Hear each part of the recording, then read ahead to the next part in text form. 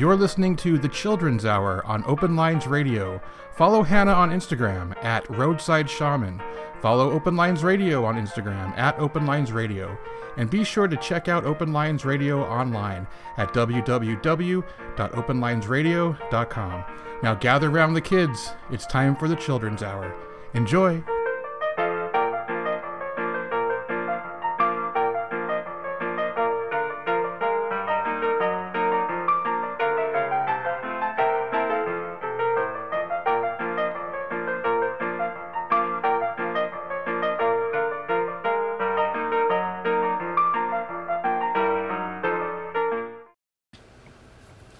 Hello and welcome, all childlike beings, into this space. It's Friday. We're having a story hour. I've gathered some books, including Tasha Tudor's Bedtime book, which was one of the first books I can never remember reading. I remember sitting on the couch in the living room at my parents' house and reading to my parents from this book when I was probably about 3, maybe 4 years old, quite young. I was an early reader. I was atypical from the get-go. So I'm going to be reading Tasha Tudor's Bedtime book by Platt and Monk, it says on the front. That must be the publisher. Tasha Tudor is the author and I think also the illustrator. It's beautiful, soft sort of watercolor sketches, very detailed and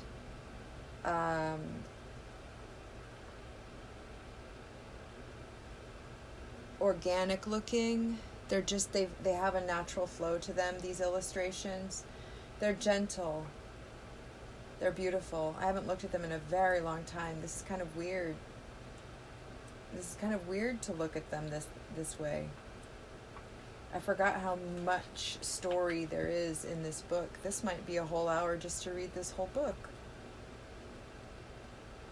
We might have to do this in 2 parts. Kids, little ones, brilliant ones.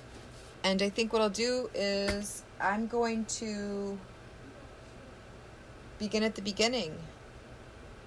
And depending on how many of Tasha Tudor's bedtime book stories we get through in, say, 1 hour, because I think I do like the idea of keeping this to around an hour.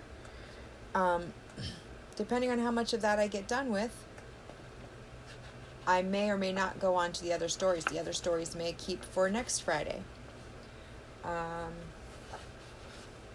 Let's see how we go, how we do. The dedication, a couple pages in, reads, "For Murray Rhine with respectful admiration." Tasha Tudor's Bedtime book, edited by Kate Climo. I have Goldilocks and the 3 Bears is the first story. And across the top of the pages is 6 panels telling the story in simple images. There's Goldilocks running through a field chasing a butterfly, indicating how she sort of wandered upon this area, peeking in through the window into the empty house, seeing the empty bowls on the table, seeing the bowls of porridge on the table, going into the house, she's on a chair, she's dropped a bowl. Then the third frame is mother, father, and baby bear all kind of gathered around the chair trying to figure out what happened. And then the 5th frame is Goldilocks asleep in one of the bears and all 3 bears coming upon her and startling her. And then the final frame is her running out of the house with the bears peeking through the window. So spoiler alert, aka I'm giving you guys a heads up of where this story is going, just for comfort. I don't know about you, but I like having a heads up. Goldilocks and the 3 Bears reads as follows. Once upon a time, 3 bears lived together in a house in the woods. One was a great big bear, one was a middle-sized bear, and one was a wee small bear. One morning they sat down to a breakfast of porridge. There was a big bowl for the great big bear, a middle-sized bowl for the middle-sized bear, and a wee bowl for the wee small bear. But the porridge was too hot to eat, so they went for a walk in the woods while it cooled. While they were gone, a little girl named Goldilocks came by on her way through the woods. She looked in the window and saw that no one was home. Then she opened the door and walked right in. When Goldilocks saw the porridge on the table, she helped herself. The porridge in the big bowl was too hot. The porridge in the middle-sized bowl was too cold. But the porridge in the wee bowl was just right, and she ate up every last bit of it.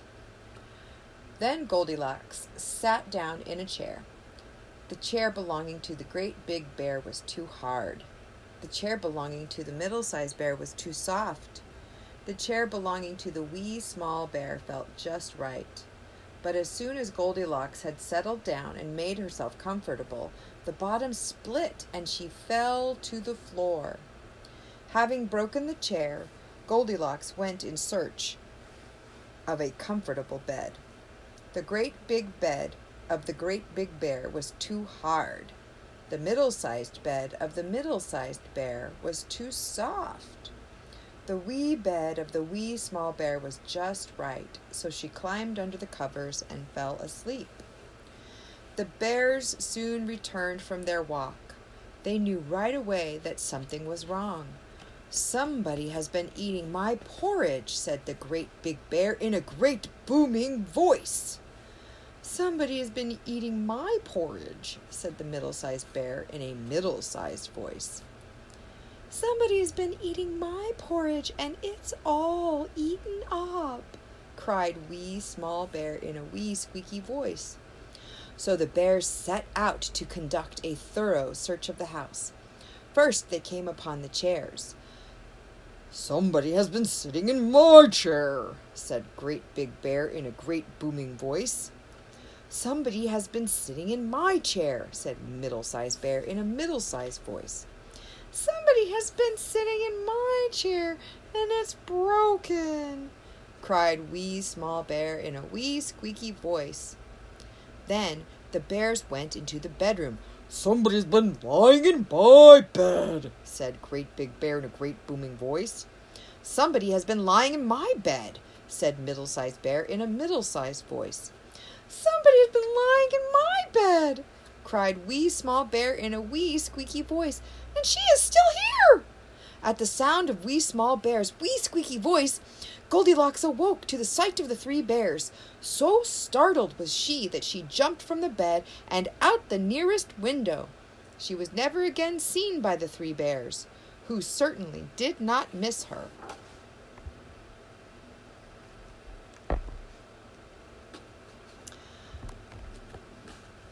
All right. The Frog Prince is the next story. And this story has one large panel, full page. On the right, a gentle watercolor of a sort of a willow tree and some iris blooming and some ferns growing. And there's a low curved wall indicating the shape of a well. And there's a frog holding a glowing orb. It looks almost like if a soap bubble could be lit up like a light bulb. And he's holding it in his hands, and he's got a little crown on, and the figure standing over this wall is a girlish or womanly figure with long blonde hair, kind of gently waving down her back. And she's got a little tiara, kind of like a diadem, resting on her head, a little simple, narrow-banded coronet. That's the image. Very beautiful, pale, bluish-toned watercolor. So this is the tale of the Frog Prince. Long ago, when wishes really came true, there lived a king and his beautiful daughter. She was so beautiful that the sun gave her a golden ball as a gift. Every day, when the sun was hot and high in the sky, She would sit on the cool stones of the palace well, tossing her golden ball high in the air and catching it. One day, she accidentally tossed her golden ball into the well. She cried and cried. "Tell me why you're crying, princess." The princess looked up. Through her tears, she saw that a frog had spoken these words. "I'm crying because my golden ball has fallen into the well, and I know I shall never get it back." "Is that all?" said the frog. "I'll be glad to fetch it for you, but what will you give me if I do?" "Oh, dear, sweet, helpful frog," said the princess, "anything in the world you wish for will be yours." "All that I wish," said the frog, "is that you make me your best friend. Let me sit beside you at table, eat from your plate, and drink from your cup.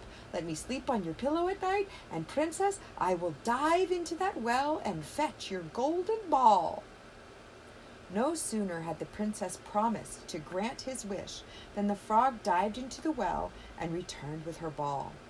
Without so much as a word of thanks, the princess picked up the ball and skipped home to the palace. "Wait! Wait for me!" croaked the frog. But the princess did not even hear. The next evening, the princess and king were eating dinner when they heard a splashing and a plopping on the front step. The princess ran to the door. There, squatting on the doorstep, was the frog. She slammed the door and ran back to her place at the table. "Whatever is the matter, daughter?" asked the king. "It's nothing, father, but an old green frog." "And what does such a creature want with us?" asked the king. "I promised the frog that if he fetched my ball from the well, I would be his best friend, but, oh, father, I never dreamed he would leave the well." "A promise is a promise," said the king sternly. "Now go and let in your friend." With great reluctance, the princess opened the door. The frog followed her to her chair. "Lift me up beside you," he croaked. She shuddered, but remembered her promise and placed him on the chair beside her. Then he asked to be set on the table, where he might reach her plate and cup, and when it was time for bed, he asked to sleep on the pillow by her head. There, to the princess's disgust, he stayed until just before dawn. The next night, the frog came back, sat at the table, ate from the princess's plate, drank from her cup, and slept on the pillow by her head. "Ugh," said the princess on the third night, "however shall I get a wink of sleep with that horrid beast on my pillow?" And she cried herself to sleep. The next morning, the frog slid off her pillow and onto the floor. But as soon as his feet touched the floor, he was no longer a frog. He had become a handsome young prince. "You see," he said to the surprised princess, "a wicked magician put a spell on me. Only your staying with me 3 nights in a row could break the spell." Then they really did become best friends, and when they grew up, they married and lived happily together for many years. That's sweet. Okay, this is the story of the 3 wishes. I see a figure of a naiad. No, what's a tree? A nymph? What's a tree nymph called? Well, whatever it is. There's a tree with looks like it's a girl growing out of it. And then there's a huntsman-looking figure, large of nose and belly, carrying a small hand axe or hatchet. And then the picture on the facing page is a matronly woman with her head covered and an apron covering a well-worn patched skirt. I'm imagining, lower income sort of household workaday folk. And then a person next to them looks like they're drinking from a cup or a bowl. It's a round-shaped vessel. There's cups and plates and a bird cage and all kinds of interesting details. Oh, there's even a cat peeking up over the table trying to see what's happening. There's a pitcher and a bowl on the table for washing up, likely. So this is the story of the 3 wishes. Once there was a woodcutter who made a good living at his trade. He and his wife had a cozy cottage, warm clothing, and all the food they could eat. Still, they were always wishing for more. One day, when the woodcutter was at work, a wood nymph appeared from within a tree he was just about to cut. She was as wispy and delicate as the tree itself. "Please, woodcutter," she implored, "spare this tree, for it is my only home, and without it I should die." So startled was the woodcutter that he readily obliged. "You shall be rewarded," said the wood nymph. "I shall grant you 3 wishes. One is for you, one is for your wife, and the third is for you both. Tomorrow evening I shall come to you so that you may tell me what your third wish will be." The woodcutter ran home to tell his wife the good news. They joined hands and danced with joy. Imagine having 3 whole wishes come true. They talked excitedly through dinner and well into the night about all the things that might wish for: castles with rooms of gold, acres of land, and hundreds of suits of clothes. Finally, unable to settle upon their wishes, they decided to go to bed. Perhaps in the morning they would be able to make up their minds. In the morning, the woodcutter and his wife awoke to discover they were without breakfast. The wife had been so busy considering wishes the night before that she'd completely forgotten to prepare a breakfast pudding. "Foolish woman," scolded the woodcutter, "with all your talk of castles and gold, you forgot to put up our breakfast. I'm as hungry as a bear. How I wish there were a tasty pudding here right now." No sooner had he said these words than a plum pudding appeared on the table before the couple's startled eyes. "Clumsy fool!" cried the wife. "See how you stupidly have used your wish. You deserve to have that pudding stuck to your nose. I wish it were." With these words, the pudding flew from the table and stuck fast to the woodcutter's nose. Though she tried with all her might, the foolish wife could not pry the pudding loose. Now we shall have to use that third wish to wish it off my nose," shouted the woodcutter from behind the pudding. But his wife would not agree to use their last wish in that manner. While flies buzzed around the pudding bowl, heated words flew back and forth. By evening, however, when the wood nymph came to grant the couple's last wish, they had agreed to use the wish to unstick the pudding bowl from the woodcutter's nose. And so the final wish was made. The plum pudding and the woodcutter at last were separated. The pudding was eaten with great gusto and proper thanks. From that day forth, the couple appreciated the good things they had had all along, and they never again wished for more.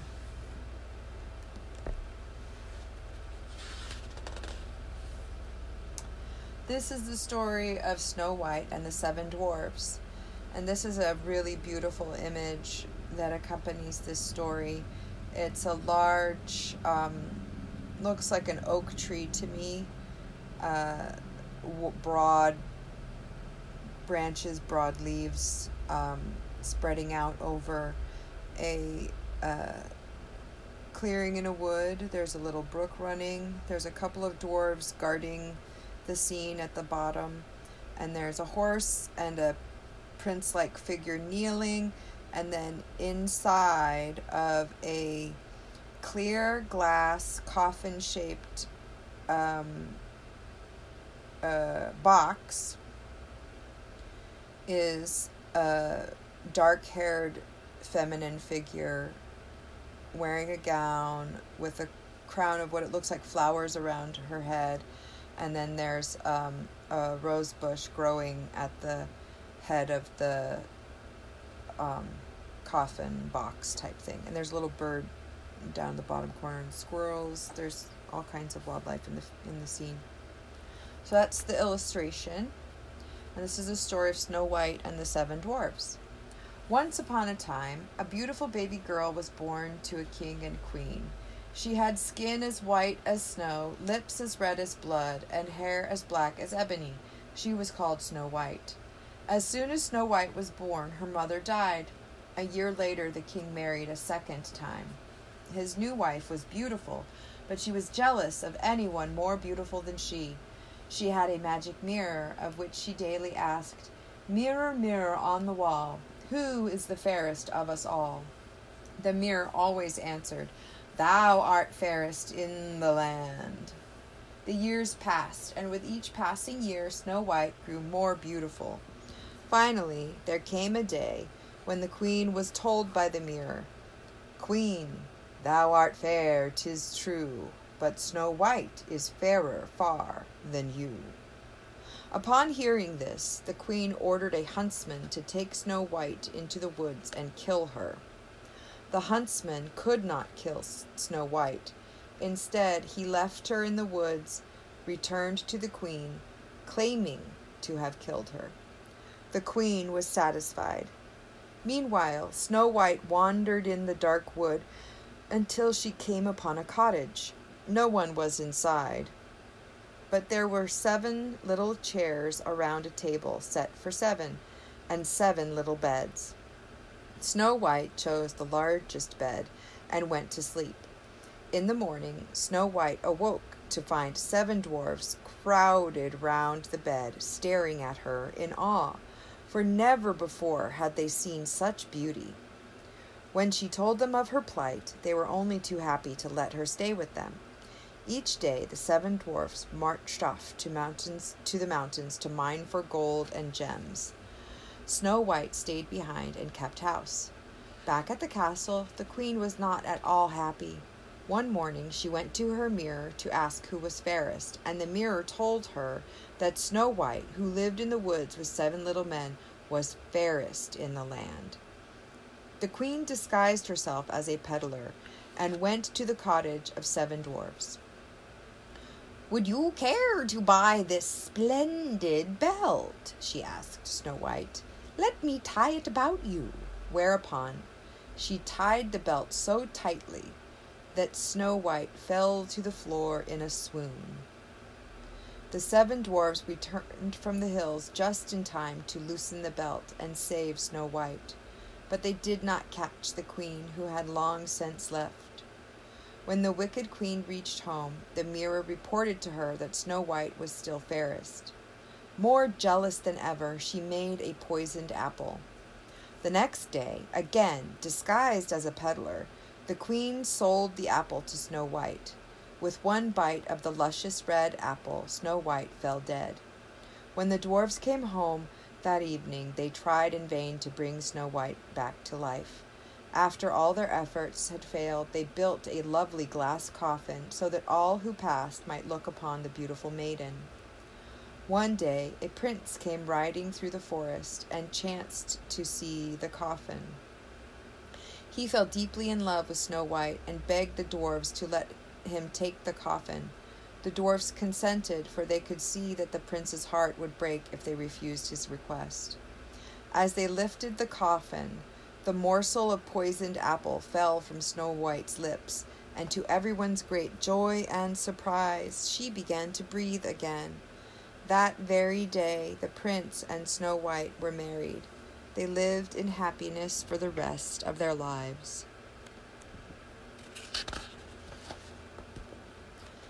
So this is the story of Shingabis. And there are 2 illustrations. On the left is what looks like a log cabin scene, but the only variance is that instead of a person standing by the cook fire frying up some fish, it looks like there's a mallard duck wearing an apron, standing there with a little spoon in hand, cooking. The facing page, there's a winter scene with looks like the exterior of that cabin, and what looks like an anthropomorphized vision of winter wind. It looks like kind of like a skeletal, bearded, man-like creature made of snow and ice, sort of running across the landscape. Shingabis. On the shores of the great lake, Shingabis, the wild duck, made his home. During the summer, he sought his food in the shallow water along the shore. Dipping his big bill into the soft mud, he scooped up little shellfish and tadpoles and other things a wild duck likes to eat. When the summer had passed, the mud became hard with frost, but Shingabis didn't mind. "How fortunate it is that I have a comfortable lodge with a good fire," he said to himself. Fortunate, too, that I have such a strong bill." Shingebis left his lodge and went down to the lake. The water was frozen from shore to shore. He walked along until he saw a bunch of frozen rushes standing up above the ice. Then, with his strong bill, he pulled them up and made a hole in the ice. There were fish swimming under the ice. Soon, Shingebis had a nice long string of them to take home for supper. Far up into the Arctic lived the North Wind. He was a quarrelsome creature. He liked to come blowing down over the earth, frightening the animals and birds. "I think I'll go down and blow over the great lake," he growled to himself one day. As he blew, the deer and rabbits huddled in their homes. The squirrels rolled themselves up in hollow trees and went to sleep. But Shingebis went about his usual business. He walked down to the hole he had made in the ice the day before. It was frozen over. With his strong bill, Shingebis opened it up again. Then he fished for his supper. Ooh! Ooh!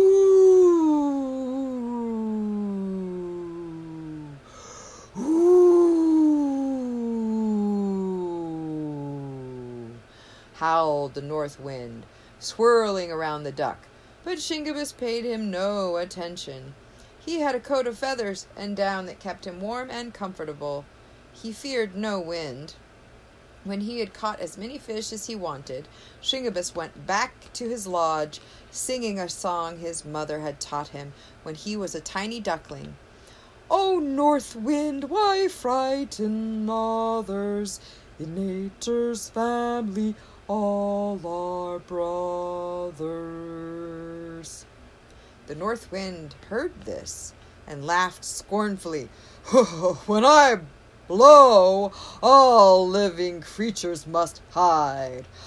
Puff and blow and wheeze and hiss. You can't frighten Shingebis," sang the duck as he cooked his supper.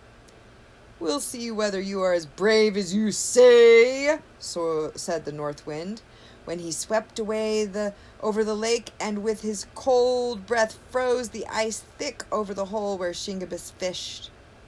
Next morning, Shingebis went to fish and found the ice too thick to break. He walked along the shore until he saw a clear place with frozen rushes standing up. With his strong bill, he pulled out the rushes and fished through the hole he had made. When Shingebis was back at the lodge cooking supper, the North Wind appeared. "Ooh! Ooh! Ooh!" he shouted. "I'll blow your lodge down." But Shingebis had built his lodge so well that it did not bend or sway when the wind blew. Gaily he sang, "Bring your frost and ice and snow, I'm still free to come and go." Then the North Wind became so angry that he lifted the window flap and whirled into the lodge. "I'll blow your fire out," he roared. But as he puffed, the fire only burned brighter and brighter. "Whew!" exclaimed the North Wind, who was not used to staying in a warm room. He felt drops of water running down his face. "I'm melting!" he cried, and lifting the flap, he rushed from the lodge. Shingebis sang after him, "You can never frighten me. One who doesn't fear is free." And the North Wind troubled Shingebis no more. That's a happy story. Powerful little fearless duck, Shingebis.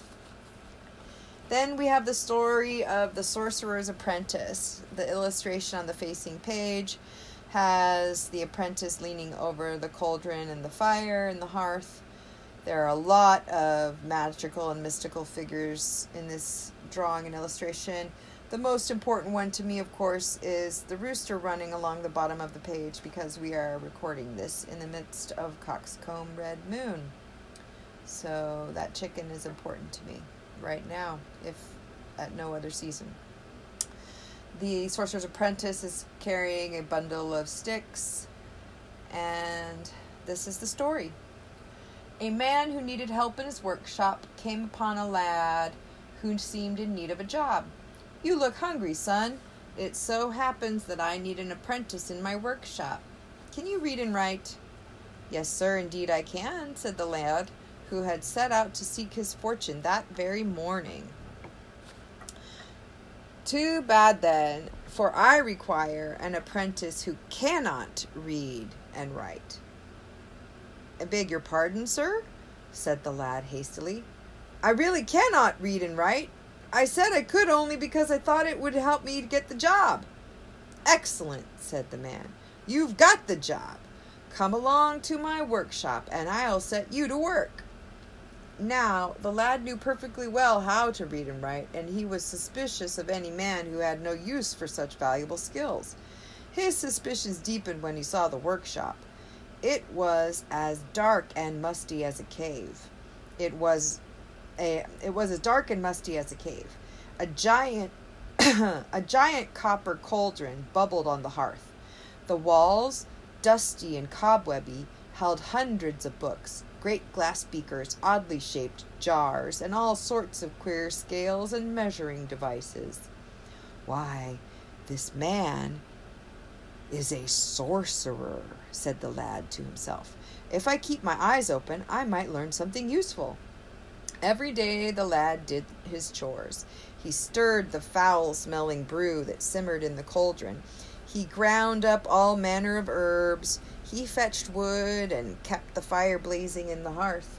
One night, when he was sure the sorcerer was asleep, the lad crept from his bed and carefully drew down a book from one of the shelves.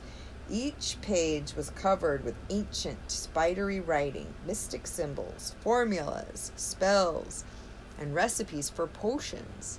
Unable to put down the book, he read until dawn. Then, his head swimming with incantations, he crept back to bed. The next night, the lad studied 2 more books, this time memorizing the formulas. Night after night, he read and studied. The more he learned, the more obvious it became to him that his employer was a wicked sorcerer. Each day, while the sorcerer was out, doing evil no doubt, the lad practiced casting spells. He turned a cat into a mouse, then back into a cat. He turned a broom into a cello, and back again. One day, the sorcerer came in early and caught him practicing. "Lying wretch!" he cried. "So you can read and write! You've stolen my secrets!" With that, he moved to toss the lad into the boiling cauldron. The quick-witted apprentice immediately cast a spell and changed the sorcerer into a bird. But as he flew out the door into the forest, the sorcerer uttered a stronger incantation and changed into a larger, faster bird. Wings flapping, the sorcerer flew after his apprentice. Quick as a wink, the lad changed into a fish. Just as quickly, the sorcerer became a bigger fish. Then the boy became a gigantic fish. In order to escape, the sorcerer was forced to cast the most powerful spell at his command. Turning himself into a kernel of corn, he rolled into a tiny crack between 2 stones, out of the lad's reach. Instantly, the apprentice turned himself into a rooster. With his sharp beak, he dug out the tiny kernel and gobbled it up, putting an end to the wicked sorcerer. The apprentice then became a full-fledged sorcerer. He took over the workshop, and from that day on used all his skills to make only good magic. Oh my, what a powerful tale indeed. That's an interesting way to look at the Sorcerer's Apprentice. Much better than the Walt Disney version, I think. Because I think there's great power in trying and in learning something new and in apprenticeship and in, taking over your boss's job. There is great power and magic in that indeed. Now we come to the tale of the Billy Goats Gruff. The illustration is across the top of both pages. There's a curved stone bridge. There's a billy goat on one side and 2 other goats on the other side of the bridge. And underneath the bridge is a very, very ugly troll indeed. Oh my. Long tail bearing a club. There once upon a time lived 3 billy goats. They were called the Billy Goats Gruff. The biggest billy goat was the big Billy Goat Gruff. The middle-sized billy goat was middle-sized Billy Goat Gruff. The littlest billy goat was little Billy Goat Gruff. The 3 Billy Goats Gruff lived in a valley. They liked to eat the fresh green grass there. They ate the grass all day long. They ate and ate until at last they had eaten all the fresh green grass. "What shall we do?" asked little Billy Goat Gruff. "There is no more grass for us to eat here. Where can we find more?" Big Billy Goat Gruff said, "In the morning we will go to the hills on the other side of the stream. There we will find fresh green grass. But remember, to cross the stream we must go over a bridge. Under the bridge lives a big ugly troll who likes to eat billy goats. And he does not like anyone to go over his bridge. We must be very careful." Early next morning, little Billy Goat Gruff awoke and said, "I am hungry. I will go across the bridge to the hills all by myself and eat the grass there. I will cross the bridge very quietly so that the big ugly troll will not hear me." Little Billy Goat Gruff started off, and soon he came to a bridge. Trip, trap, onto the bridge he went. "Who is walking over my bridge?" asked the big ugly troll. "It is I," said little Billy Goat Gruff. "I am going to the hills to eat grass." "Oh, no, you are not," shouted the troll. "I am coming to eat you." "Please, Mr. Troll, don't eat me," said little Billy Goat Gruff. "Wait for middle-sized Billy Goat Gruff. He is bigger than I am." So the big ugly troll let the little goat go trip-trapping across the bridge. Soon, middle-sized Billy Goat Gruff woke up and ran to the bridge. Trip-trap, onto the bridge he went. "Who is walking on my bridge?" shouted the troll. "I am middle-sized Billy Goat Gruff. I am going to the hills on the other side of the bridge to eat grass." The big ugly troll said, "Oh, no, you are not going to cross the bridge. I am coming to eat you." "Oh, please don't eat me," said middle-sized Billy Goat Gruff. "Wait for Billy Goat Gruff. He is bigger than I am." "Very well," said the troll. He let the middle-sized goat across the bridge. Then middle-sized Billy Goat Gruff ran off to the hills and joined little Billy Goat Gruff. "We got away from the troll," they said, "and big Billy Goat Gruff will get away from him too." Soon big Billy Goat Gruff awoke. He did not see the other 2 Billy Goats Gruff. "They have gone to the hills to eat grass," he said. "I will go there too." Soon he came to the bridge. Tramp, tramp, tramp, tramp, tramp, went big Billy Goat Gruff on the bridge. The big ugly troll was waiting for big Billy Goat Gruff. When he heard tramp, tramp on the bridge, he knew it was big Billy Goat Gruff. "Who is walking on my bridge?" said the troll.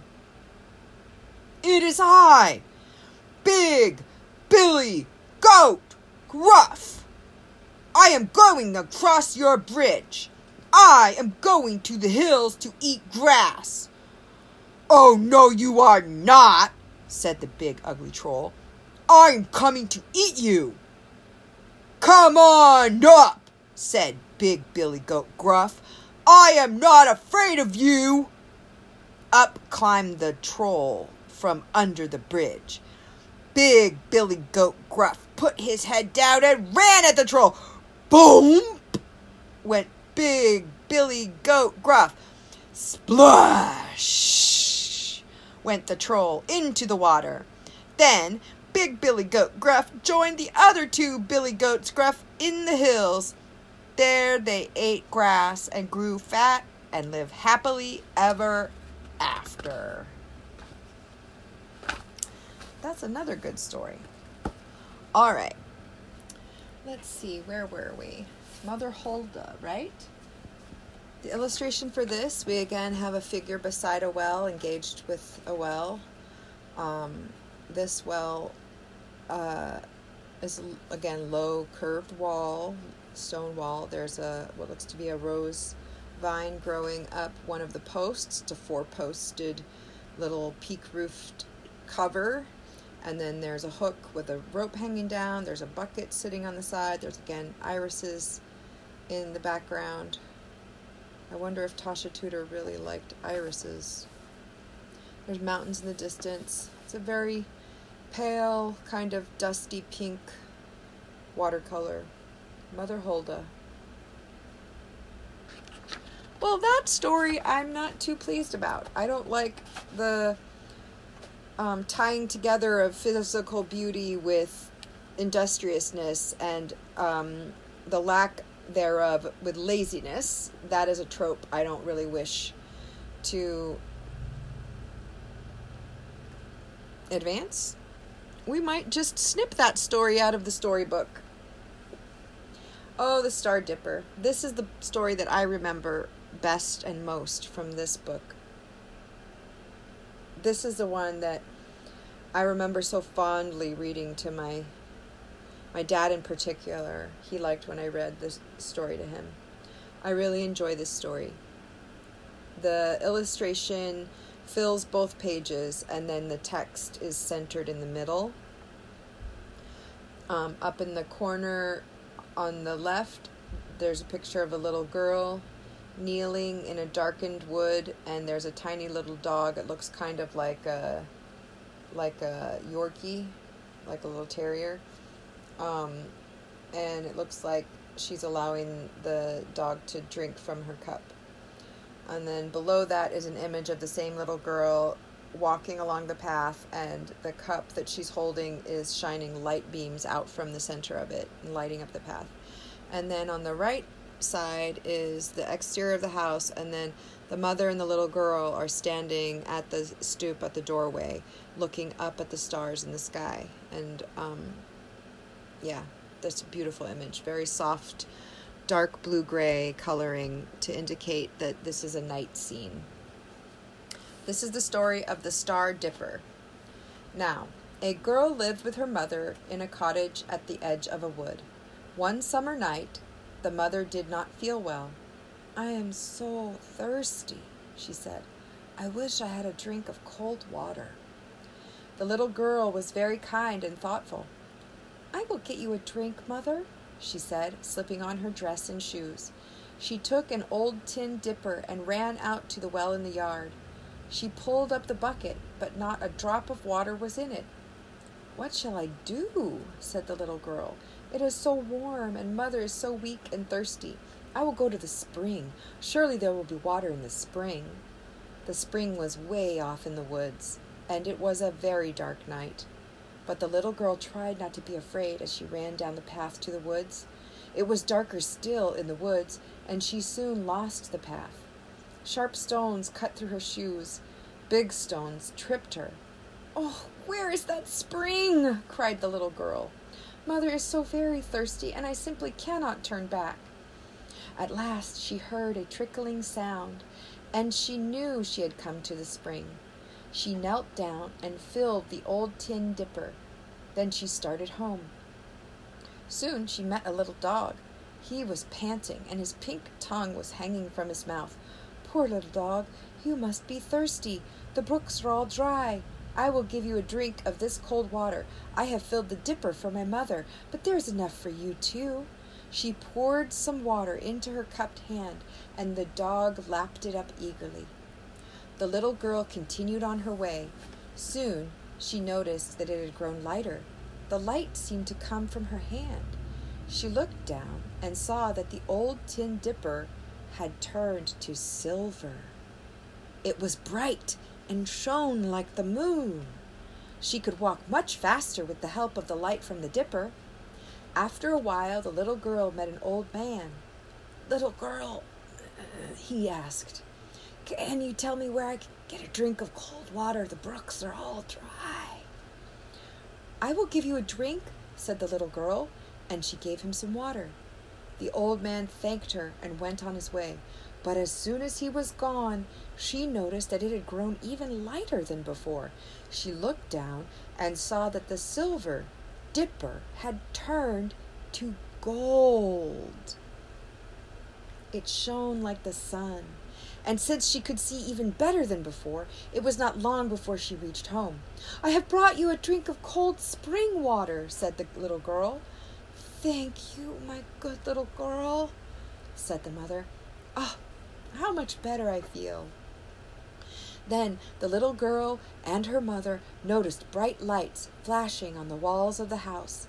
They looked down and saw that the dipper had changed to sparkling diamonds. Out of the window went the diamonds, high up into the sky. The little girl and her mother stood in the doorway, watching as they turned to 7 bright, twinkling stars, a dipper in the sky. It was many, many years ago that the kind little girl and her mother lived, but if you look into the sky some bright, starry night, you will see the dipper. Here's the story of the babes in the wood. The page fills the illustration fills the page. There's a circle around it of woodland creatures in the illustration, and then you see 2 small children nestled together, sleeping in like a pile of leaves, and then there are a lot of different woodland creatures gathered around: squirrel, rabbit, chipmunk, different birds. All kinds of little happy creatures are gazing down on these sleeping children. There's even a little tiny owl up in the corner. How cute. Oh, and look, a mouse.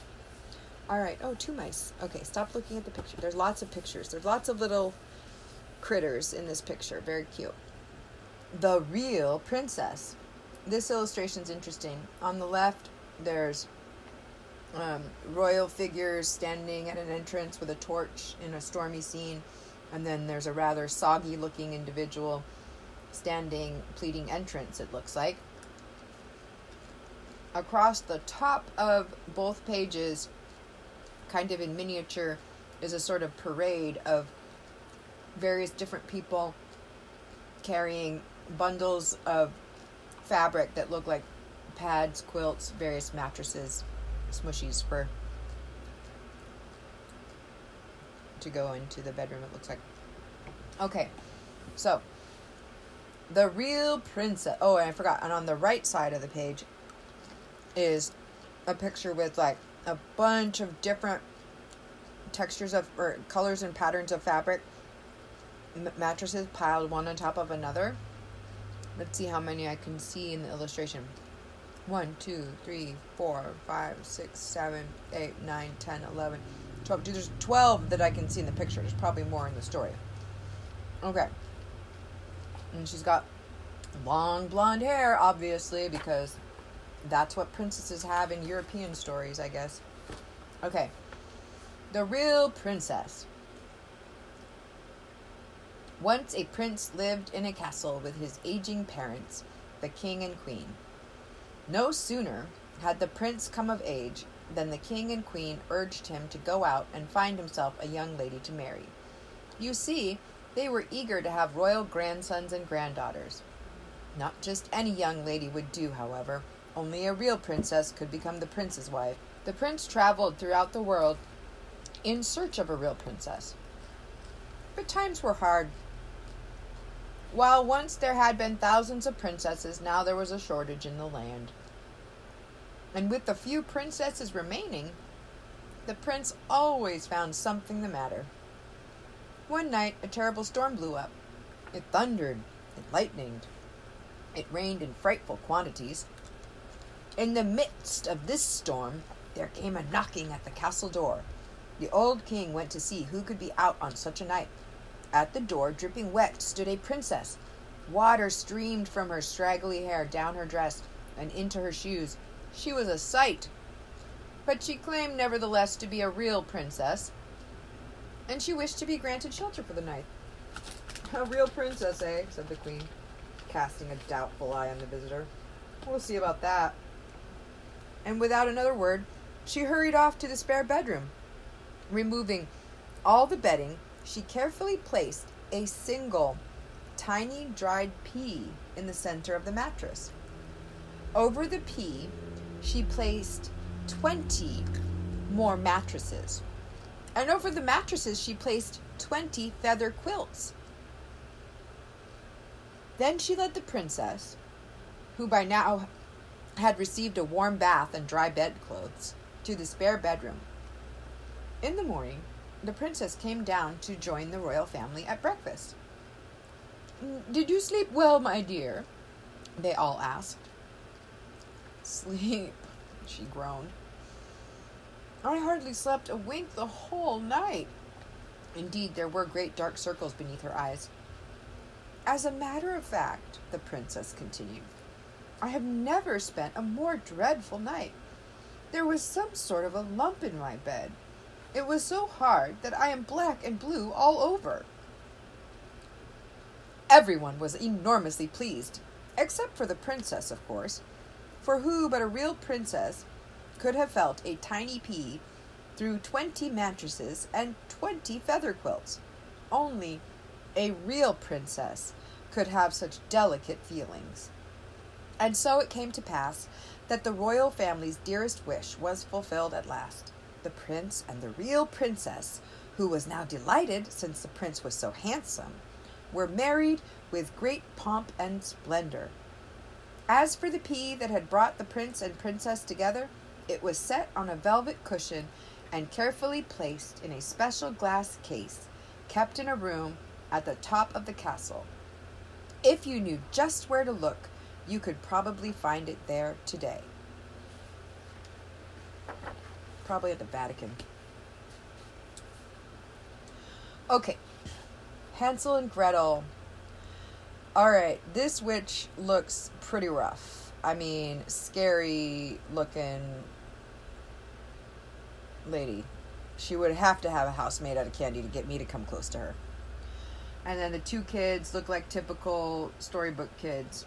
Towheads, blonde, cute, short, etc. There are vultures featured in this illustration. A large, kind of aggressive and scraggly looking striped cat. And 2 vultures. Oh, 4 vultures. My.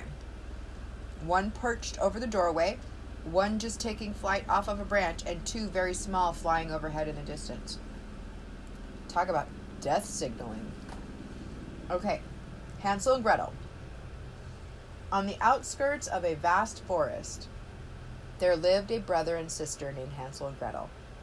Their father was a poor woodcutter, and the family was often hungry.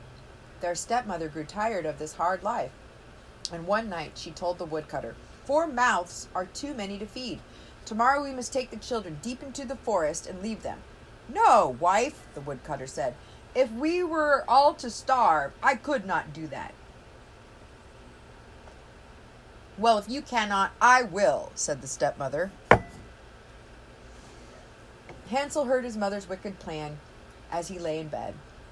When the old people were asleep, he got up, slipped on his coat, opened the back door, and stole out. The moon shone brightly, and the white pebbles in front of the house glittered like silver. Hansel filled his pocket with many stones. Then he went back to bed. At daybreak, the woman came to wake the children. "Get up! We are going to the forest to gather wood." After packing some bread for lunch, they set out together into the forest. Hansel brought up the rear, and every few paces dropped a pebble. When they reached the middle of the forest, the stepmother said, "Now, children, go and find some kindling wood." Hansel and Gretel collected wood until, tired from their efforts, they fell asleep. When they awoke, it was pitch dark, and they were all alone. Gretel began to cry. "Don't cry," said Hansel. "The moon will soon come up." When the moon had risen, he took his sister by the hand. Together they followed the pebbles, which led them back to their father's house by daybreak. Their father was overjoyed to see them, but their stepmother was not. "Lazy things," she snapped. "Where's my kindling wood?" And she led them right back into the woods and left them there. This time, Hansel had left behind a trail of breadcrumbs instead of pebbles, but the birds had eaten every crumb. Now the children were truly lost. They wandered the woods until they came to a lovely cottage made of bread. The window panes were made of thin sugar. The roof was made of cake. Hansel and Gretel began to nibble at the house, for they were very hungry. A shrill voice called from inside, "Nibble, nibble, little mouse, who's nibbling at my house?" Then an old woman leaning on a stick peeped out the door. "Come inside," she said, "and share my supper instead." The children gladly joined her, for they did not know that she was really a witch, who captured children, fattened them up, and ate them. As soon as the children were inside, an old woman locked Hansel in a cage. Each day for a week, the witch tested Hansel's plumpness by feeling one of his fingers. Each day, Hansel fooled her.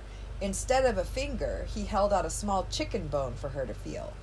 Soon, the witch grew tired. Since Hansel wasn't getting any plumper, she would have to eat both children. The witch opened the oven door and said to Gretel, "See if it is hot enough for bread, dear." Gretel pretended not to understand. "Show me how to tell," said Gretel. The witch opened the door still wider, and Gretel pushed her inside and slammed the door shut. The witch burned to a cinder. Then Gretel unlocked Hansel's cage, and the children ran off. Looking for a path home, the children met their father, who'd been searching for them for days. While they were gone, their stepmother had mysteriously died, he told them. Thus, all their troubles were ended, and they would live happily ever afterward. Now we have the Country Mouse and City Mouse. This is 4 illustrations at the top of the page. In the first panel, there's 2 little rodent-like creatures, one with a long tail, one with no tail visible, eating a snack together at a mushroom that looks like a table. And then in the second panel is a bunch of little mice hopping around on food in a kitchen. And then in the other illustration, there's a cat being chased into a hole by a mouse. There's some jam spilled over. There's a illustration of a mouse trap and like a long-tailed mouse stopping the short-tailed mouse from going in there. And then the last illustration shows the short-tailed mouse with a bundle on a stick heading out, and the long-tailed mouse staying behind in the doorway, in the opening. So this is the story of the country mouse and the city mouse. A city mouse paid his country cousin a visit. When the country mouse had finished giving his cousin a tour of the fields and the big red barn, they sat down to a dinner of barley and grain. The country mouse ate heartily, but the city mouse only nibbled. "Don't you like barley and grain?" asked the country mouse. "Not very much, dear cousin," answered the city mouse. "I don't want to seem impolite, but I wish you could taste the fine things I eat every day. You must come to the city and visit." So the country mouse went to the city to visit. "You must be hungry after your trip from the country," said the city mouse. "We will go to the pantry and have a taste of real food." The city mouse led the way through a hole in the kitchen into the kitchen pantry. The country mouse had never seen so many jars and bags and boxes. "Oh, what luck!" cried the city mouse. "The bread box is open." They crept inside, and the country mouse saw something big and round and brown. "This," said the proud city mouse, "is chocolate cake. Taste it and see how you like it." The country mouse nibbled at the cake. How sweet it was. "How lucky you are, dear cousin," the country mouse was saying, when the door opened and a big rosy-cheeked woman walked into the pantry. "Run for the hole," whispered the city mouse, and the 2 mice scampered back into the hole. When they were safe inside, the city mouse said, "Don't look so frightened, cousin. That was only the cook. She may not like us, but she cannot catch us. We will go back as soon as she's gone." After a while, the city mouse looked out and saw that the coast was clear. Back to the pantry went the 2 mice. This time, the city mouse showed his cousin a box. "There is something good inside," he said, and they began to gnaw a hole in one corner. Then the country mouse tasted something even more delicious than chocolate cake. The city mouse told him that the box was filled with raisins. Suddenly, the mice heard a scratching at the door. "Run for cover," whispered the city mouse. When they were safely back in the hole, the city mouse said, "Don't tremble so, dear cousin. That was only the cat. She will soon go away." The country mouse could not stop trembling. "I would rather not go back to the pantry," he said. "All right," said the city mouse. "The nicest thing for mice is in the cellar." They scampered down the stairs to the cellar cupboard. The country mouse thought it was the most wonderful place he had ever seen. On the floor were barrels of apples. From the ceiling hung strings of sausages. The two mice ran about, nibbling here and nibbling there. The country mouse saw something of a deep yellow color. It smelled very good. He took a nibble. It had a most delicious taste. "That is cheese," his city cousin said. "There is nothing better." The country mouse saw another piece of cheese. It was fastened to a queer little square stand. He was just about to take a big bite when the city mouse called out, "Stop! Don't eat that! It's in a trap!" "What's a trap?" asked the country mouse. "Something hard," said the city mouse, "that comes down on your neck. With it, you could never eat again." "Oh," said the country mouse, trembling. "I think I must be going home right away. You have been kind to give me all these things to eat, but I would rather eat my barley and grain in safety." So the country mouse went home to the country. He ate barley and grain in peace and comfort for the rest of his days. Okay. Now we have the Traveling Musicians of Bremen, and this is another full page illustration. We've got some views of different animals going down a hillside, on a path and a trail. Again, another well, another rooster, a rooster riding on a horse or a burro, breaking into an inn, people running out of the inn, a lot of just chaotic scenes. Oh, there's a picture of a donkey kicking a man in the behind. There's a picture of a dog biting a man on the ankle. This is just quite a scene we have going. And there's a tiny little crescent moon up above that mountain. And we are in the waning crescent moon right now. Interesting. The Traveling Musicians of Bremen is recited like this. An old donkey, upon realizing that his master was planning to sell him for his hide, ran away on the road to Bremen. He had made up his mind to become a street musician. Soon he came upon an old hunting hound lying exhausted in the gutter. "What ails you, old boy?" he asked the dog. "Oh," moaned the dog, "my master beats me when I fail to catch rabbits. Every day he beats me harder, and every day the rabbits run faster. Soon I'll be put to death, I'm sure." "Why not come with me?" said the donkey. "I'm off to Bremen to become a street musician." The dog agreed to this, and together they set off. Soon they met up with a dejected old cat. "What seems to be the problem, Gray Whiskers?" asked the donkey. "I'm too old to catch mice, and my mistress plans to drown me," said the cat. "Then come with us to Bremen. You would make an excellent singer." The cat joined the donkey and the dog, and the three continued on their way. Shortly they came upon a rooster crowing with all his might. "Whatever's the matter, Chanticleer?" asked the donkey. "Why are you crowing so?" "My master plans to eat me in a stew, for I promised him good weather, and it rained." "Nonsense," said the donkey. "Come along with us. You've a splendid voice which would give tone to our band." The rooster agreed, and they proceeded on their way. By evening they had reached a great forest. The rooster flew into a tree to look about and spied a light. Upon reaching the house from which the light came, the donkey looked in the window. He saw a well-laden table with several thieves seated around it. If only they could get at that food. The musicians worked out a plan. The donkey stood with his forelegs on the windowsill. The dog climbed on the donkey's back. The cat climbed on the top of the dog's head. And the rooster perched on the head of the cat. Then they began to make music. The donkey brayed, the dog barked, the cat yowled, the rooster crowed, and all four crashed through the window.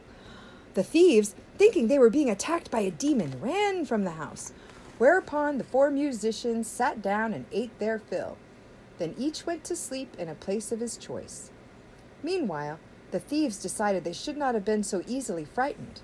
One of them went back to investigate. The thief entered the dark house. Mistaking the cat's glowing eyes for coals, he tried to strike a match from them. The cat sprang at his face, spitting and scratching. The startled thief ran out the door and tripped over the dog, who bit him in the leg. As he ran across the yard, the donkey gave him a sound kick, while the rooster on the roof crowed, "Cock-a-doodle-doo!" Terrified, the thief returned to his comrades. "There's a witch in there," he said, "who scratched me with a knife, and a black monster in the yard who hit me with a club, and upon the roof sits a judge who cried, 'Bring the rogue here!'" With this, the thieves fled, never to return. That perfectly suited the four musicians, who lived happily in the house the rest of their lives. That's a fun story. So this story is called The Shoemaker and the Elves. There are 4 pictures, 2 on either page. On the left page, there's a picture of the shoemaker working with his pieces of leather and patterns scattered about him on the floor. He's bent over a stool, basically. And there's a cat peering up at him, watching him work. In the second scene, he's standing up and looking at the piles of clothing and the shoes and things. There's completed shoes on the bench, and the scraps are on the floor, and the cat is looking up at him. And then the third picture is of the shoemaker and his wife both working on the bench, sewing tiny pairs of pants and making a little teeny tiny pair of shoes, and the cat is again watching. And then in the last frame, there is a couple of elves dancing on a tabletop around a flame, around a candle. And the cat and the shoemaker and his wife are peeking from behind a curtain, watching them from the corner. So those are the 4 illustrations, and this is how the shoemaker and the elves is recited. "That's the last of the leather," said the good shoemaker to his wife, "and that's the last pair of shoes I can cut. I'll sew them in the morning." That night they went to bed worried. They had little to live on. Business had not been good, and with no more leather and no money to buy any, it could only get worse. The next morning the good shoemaker was amazed to find on his workbench not the leather pieces, but a pair of shoes, finished and sewn with fine, neat stitches. "This must be magic," he declared to his wife. "It would take me a week to make such shoes." That day, a lady came into the store and paid him handsomely for the shoes. The shoemaker was now able to buy enough leather for 2 new pairs. In the evening, he cut 2 pairs of shoes and laid the pieces on the bench before going to bed. When he came downstairs in the morning, he found 2 pairs of finished shoes, as finely and neatly stitched as the first pair. That day, customers bought the shoes. With the money he got for them, the shoemaker was able to buy leather for 4 more pairs. In the evening, he cut out the pieces and laid them on the bench. In the morning, 4 more pairs of finished shoes lay in their place. And so it went. Each night he left out a number of pairs of shoes ready to be stitched, and every morning he found them finished and ready to be sold. One day, the shoemaker's wife said, "Let us stay up tonight and see who it is who helps us." "Better not," said the shoemaker, "for this is magic, and it's best not to be curious about matters of magic." "But if we see these magicians, we might find some way to repay them," said the good wife. The shoemaker agreed, and that night, instead of going to bed, they lit a candle and peeped out from between the folds of the curtains. After the clock had struck midnight, 2 little naked men came through the window. Without a word, they hopped onto the bench and set to work stitching the leather pieces. How the tiny fingers flew! Before long, all the leather had been made into shoes. Then the 2 little men joined hands and pranced and skipped about. As the clock struck 2, they skipped out the window. "Poor little men," said the shoemaker's wife, when she was sure they had gone. "They looked so bare and cold. I think I will make them each a little suit." "What a fine idea," said the shoemaker, "and I will make them each shoes." And instead of setting out work for them tonight, we shall set out our presents, said the wife. The next day, the good wife sewed 2 little coats of fine green cloth and 2 little waistcoats of yellow, 2 little pairs of trousers of blue, and 2 little caps of red. The shoemaker made 2 tiny pairs of shoes of soft red leather. After supper, they laid out the tiny outfits and 2 tiny servings of supper. Then they went to bed. As the clock struck 12, the 2 little men pranced through the window and skipped over to the bench. When they saw the 2 little suits of clothes, they chuckled with delight and put them on immediately. Then they sat down and ate. When they had finished, they went prancing and skipping out the window. The shoemaker and his wife never saw the elves again, but the elves must have left them luck, for the good couple never again wanted for anything. That's a lovely one. Oh my, this is the sugar plum tree. I love this story. The illustration is beautiful, and it's kind of like a poem.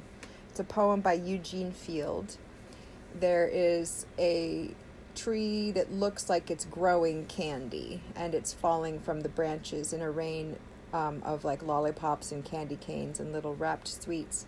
At the top of the sugar plum tree branch, there is a rainbow striped cat with kind of like sparky antenna whiskers going up out of its back and face, and it's got that like classic arched curve of a cat when it's, agitated. Its tail is quite fluffed and its spine looks like the hairs are standing up. Underneath it are 2 children, a young boy and a young girl. Blonde, of course, again. There seems to be a theme here. And then a little corgi. When I was saying that other dog before, I said it was like a terrier. I don't think it's a Yorkie. I think it's a corgi. It reminds me of the dogs that the Queen of England has as a rule.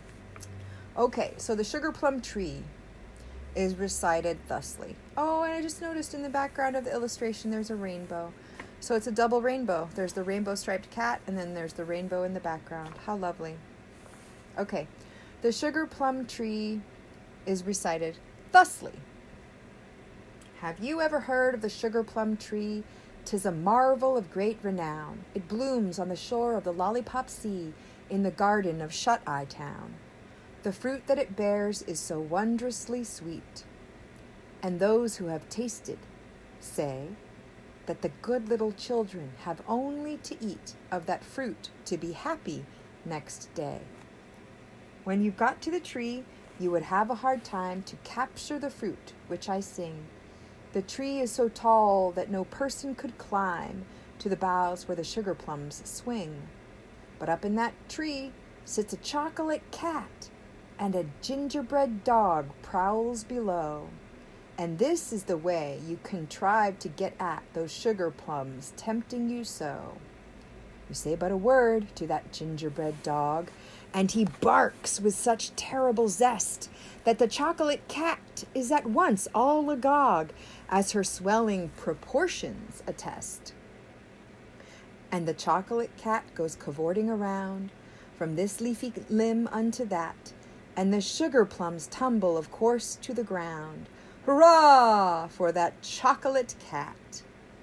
There are marshmallows, gumdrops, and peppermint canes, with stripings of scarlet and gold, and you carry away of the treasure that reigns as much as your apron can hold. So come, little child, cuddle closer to me in your dainty white nightcap and gown, and I'll rock you away to that sugar plum tree in the garden of Shut-Eye Town. I like that one. Oh, and then this one's a classic. I really remember this one from my childhood. I remember my parents reading me this one a lot. I think they really liked it.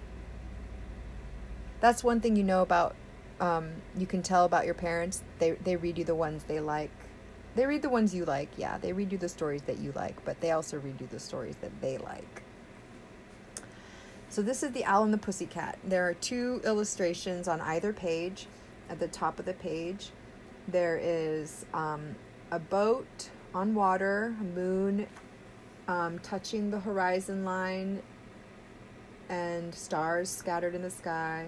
a few palm trees in the distance, fish under the water.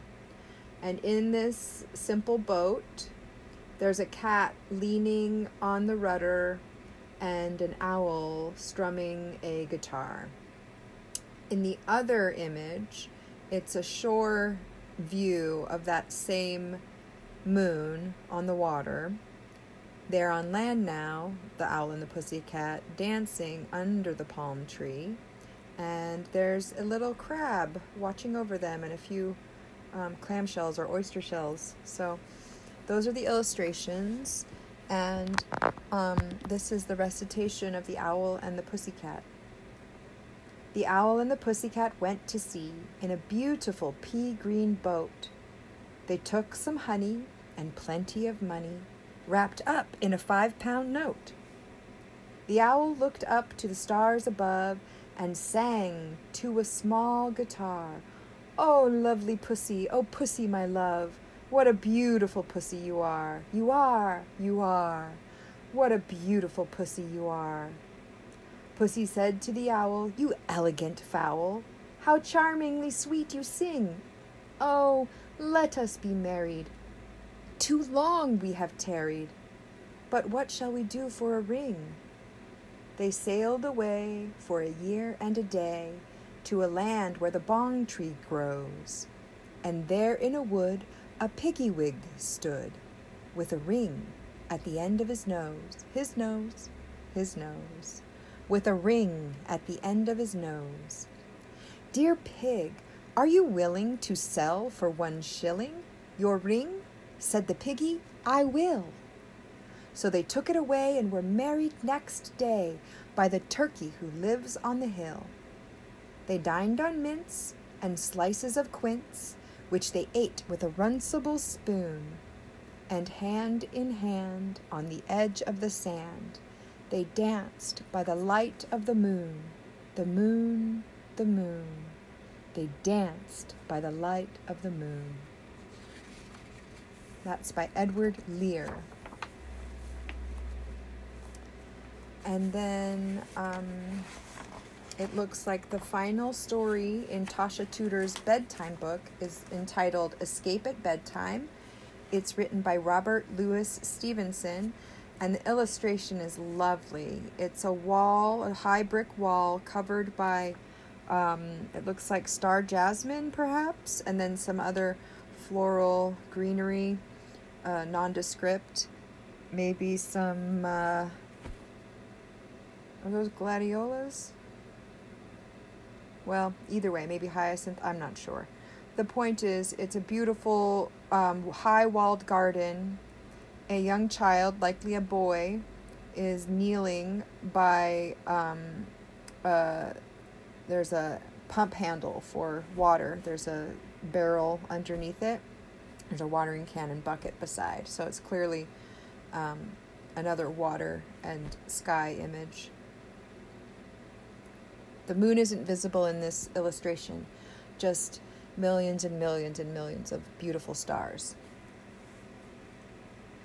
The lights from the parlor, again, this is entitled Escape at Bedtime. The lights from the parlor and kitchen shone out through the blinds and the windows and bars, and high overhead and moving about. There were thousands of millions of stars. There ne'er was such thousands of leaves on a tree, nor of people in church or the park, as the crowds of the stars that looked down upon me, and that glittered and winked in the dark, the dog and the plow and the hunter and all, and the star of the sailor, and Mars. These shone in the sky, and the pail by the wall would be half full of water and stars. They saw me at last, and they chased me with cries, and they soon had me packed into bed. But the glory kept shining and bright in my eyes, and the stars going round in my head. Well, that sounds like an adventure for Dark of the Moon.